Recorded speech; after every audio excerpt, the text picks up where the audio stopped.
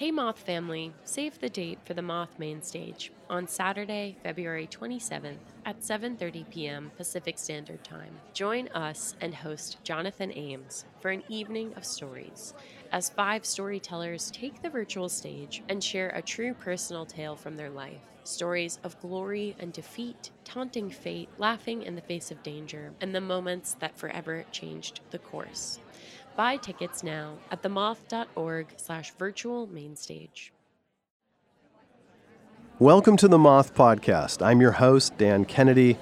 When it comes to big cities, it seems like there's always been this unspoken difference or divide between New York and LA. Some of you may know that the Moth started here in New York City, but what you may not know is that Los Angeles was actually the second city to host a Moth Story Slam. And when it comes down to it, maybe the two cities aren't actually as different as they seem. Both places are full of transplants trying to make it in the big city, and just like New York, LA is not always an easy place to live. Man, it sure seems like it is from 3,000 miles away. I have lived in New York for the last 20 years. I was born and raised in California. I always think LA's got to be easier, but every time I get there, I realize we're all people and life is life, and it's going to find us wherever we are, and it only takes one visit to be reminded of that. So this week, we're going to hear a couple of Los Angeles stories about moving in and fitting in. First up is this one from Bryan Kett.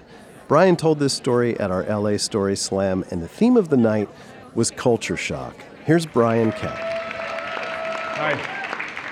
All right, so when I feel lonely, I go for long walks. And my first year in Los Angeles, I walked so much that I had to resole my shoes 2 different times.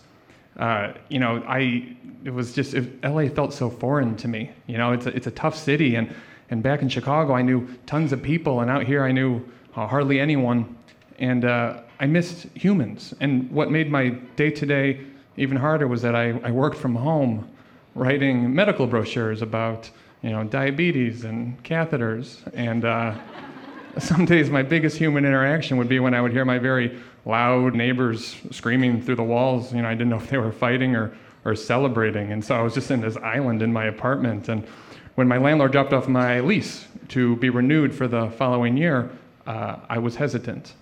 I felt like I needed a sign, some sort of human connection to convince me to stay, to show me that LA, wasn't so foreign. And so I set the lease aside, and I went to work from a coffee shop for the day. And at the coffee shop, I tried to engage with the barista. And I said, hey man, what kind of pastry is your favorite? And he just stared at me. He gave me no response. And so I picked out a croissant that sucked. And I sat down next to this woman on her laptop. And when I asked if I could share her electrical outlet with her, it was like I was asking her for a kidney or something. There was so much disdain. And it was then and there I decided that I was done. I was done with Los Angeles. And so for the rest of the day, I just sat in silence and I wrote about how catheters can cause bacterial infections. And doing a few hours of that reminded me that I was out of shower soap at home. And so that evening, I packed up and I walked over to Albertsons, and Albertsons was slammed. Everybody in Los Feliz was there shopping at the same time, and it was so crowded. It took me so long to even get back to where the soap was that by the time I did, I was really fed up, and I decided that I deserved a treat, damn it. And so I picked up some chocolate milk because I'm an adult, and I went to the checkout line, I set down the soap next to the chocolate milk, and this woman in front of me who had really big hair turned and looked back at me, and she scoffed. She gave me a dirty look, and I knew why. Clearly, it's because if you buy one item, that's an errand, right? But if you buy 2 items, everybody assumes you're somehow going to use just those 2 items concurrently. And she gave me this real nasty look, like she just knew I was going to go home and drink the milk when I was all lathered up in the shower like a pervert. And so I just pushed her out of my mind, and I focused on how I was going to pack up my apartment. But that's when someone behind me tapped me on the shoulder. And I turned around, and it was the oldest woman in Los Angeles. She had this face like a dried apple, and she was wearing a plastic babushka, even though it hadn't rained in like months. And she was saying something I really couldn't make out as she was unloading vegetables that I'd never even seen before onto the conveyor belt. And I thought she was a crazy person. You know, that's fine. And there's a businessman in line behind her, and I tried to engage with him. And I gave him a look that said, like, you know, this lady, am I right? And he gave me no response. He gave me the old barista treatment. And so before I turned away from her, I kind of realized, you know what? Here's a human who wants to interact with you. And, you know, beggars can't be choosers. Maybe she's not crazy. So I said, excuse me, ma'am? And she was saying, how do you cook the dinosaurs? And I thought, damn it, you know? But she wasn't saying cook, it was cook. So it was, how do you cook the dinosaurs? And then she continued, and she said, if my grandchildren do not want, I do not want to waste. And from her cart, she pulled out a small plush stegosaurus and a small plush Tyrannosaurus Rex that she had gotten in the toy aisle. She set them down to her vegetables, and she said, so how do you cook? And she wasn't crazy. She was the most adorable woman in Los Angeles. And I said, you know what, ma'am? Normally I broil my brontosaurus. And she let out this great laugh that sounded like clucking. But that's when it happened. The big-haired woman in front of me leaned in, and she said, last week, Velociraptor was on special. It was delicious. So the three of us are enjoying this wonderful moment of humanity out of nowhere. And then the businessman gets in on it. And the businessman says, you know, normally I deep fry my dinosaurs, even though I know it isn't good for me. And the four of us are just in it, and it's amazing, and it's lovely. And then the cashier cleared his throat, because the big-haired woman had to pay. We all snapped to attention. Our fun was over. But then the cashier leaned across the conveyor belt, and he said, Albertsons has the tastiest brand of dinosaur. Because the Albertsons brand of dinosaur comes with its own stuffing. And everyone broke out in these smiles. And so the big-haired woman paid, and she went on her way. And then I paid for my milk and my soap that I wasn't going to do anything perverted with. And I turned to the old woman, and I said, I really hope you enjoy your dinosaurs if your grandchildren don't. And she beamed. And I left there feeling a part of something larger.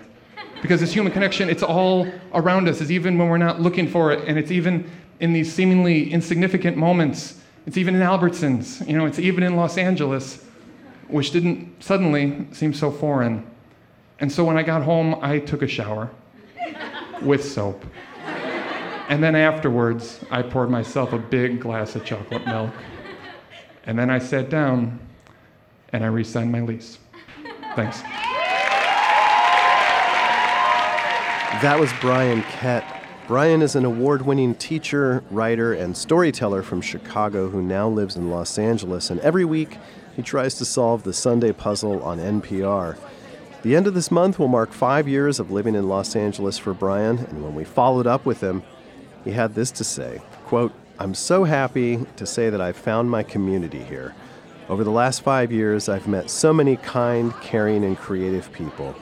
And all of that has come about from being open to whatever opportunities have presented themselves. The other evening, I was sitting on a rooftop with some friends, having a beer, and watching the sun set over the traffic, and the city really felt like home.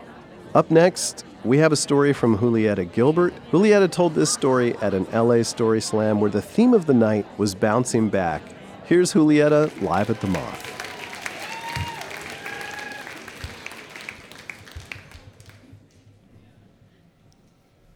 A few weeks ago, I really didn't know if I wanted to go to the Women's March.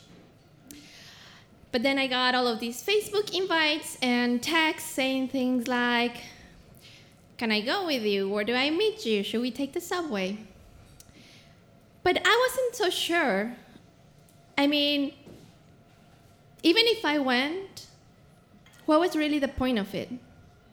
You see, I am no stranger to marches. I come from Mexico City. And there we march all the time. We march when we're happy, against oppression, against injustice, for peace. We just do. I have been in marches with 6 million people.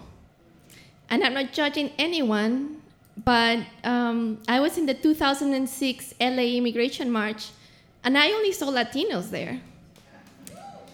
And a handful of white people that were probably married to the Latinos. That march accomplished nothing. Nothing came out of it. So thinking about that march made me question even more wanting to go to the Women's March.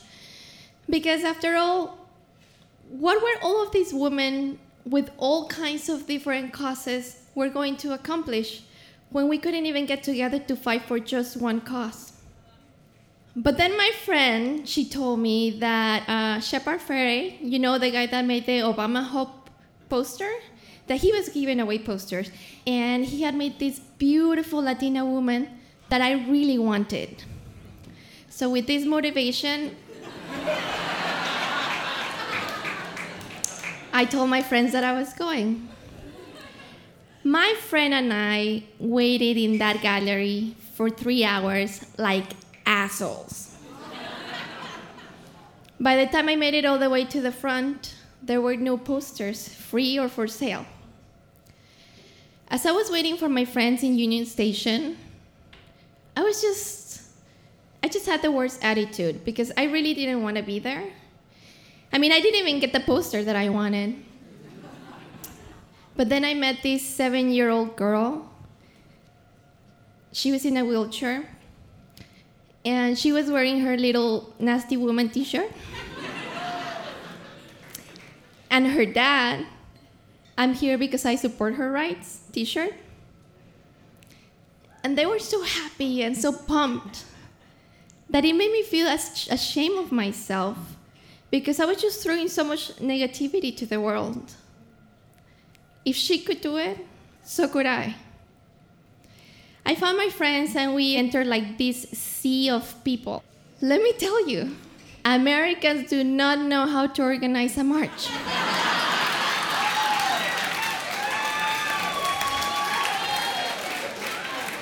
It was a hot mess. But also the most apologetic one. Every time anybody touched me, they were like, "I'm so sorry, are you okay? Can I help you?" As we walked down Broadway, I saw like 30 Middle Eastern men. They had like these super long beards. And they were giving away the most delicious vegan food for free. They were not asking for anything in return. Their act of kindness blew me away. We passed it and we continued walking, and at some point we were stuck, like we could not move. And I could hear these little Mexican kids chanting, "La raza unida jamás será vencida." And barely anybody chanted along. But this white girl, she was like, "Unida, vencida." And then the kids started chanting, "The people united will never be defeated." And like fire, it spread in all of the street. It was magical. As I was walking towards the subway, I bumped into this girl, and she had the poster that I wanted. "Hey, where did you get it?" "Oh, they were just giving them away, but they ran out of it." "Oh." And then she just went like this with her poster, and she had another one. "Do you want it?" And I couldn't believe that this girl just gave me the poster that I wanted so much, just like that. As I rode the subway back home, I was trying to digest what I had just experienced. And I was intoxicated with this sense of love, unity, support, so much humanity. This is the smallest march of my life. Only 750,000 people. But by far, the most meaningful one.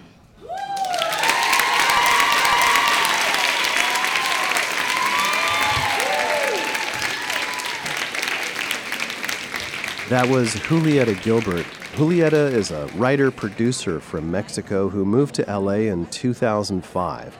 She's an Emmy and Promax Award winner and also owns DFLA Films, a production company that creates content for the U.S. and Mexico. You can check out photos of Julieta at the Women's March and photos of the Shepherd Ferry poster on our website, themoth.org. And if you're based in Los Angeles and you liked this episode, the Moth Main Stage is headed your way on October 4th. We're going to be at the Broad Stage in Santa Monica. And for tickets and more information, just head to our website, themoth.org. That's it for us this week on the Moth Podcast. Until next time, from all of us here at the Moth, have a story-worthy week. Dan Kennedy is the author of Loser Goes First, Rock On, and American Spirit. He's also a regular host and storyteller with The Moth.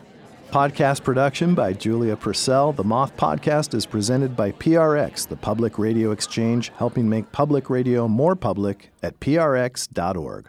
Moth Story Slams are back. Held on Mondays beginning in February, join us for our weekly open mic story slam competition. February's theme is Love Hurts. Throw your name in the hat for a chance to tell your story or just come to listen to stories of a total eclipse of the heart, kicked to the curb by the people or places or things you love or used to love. Visit themoth.org/events to buy tickets now. That's themoth.org/events.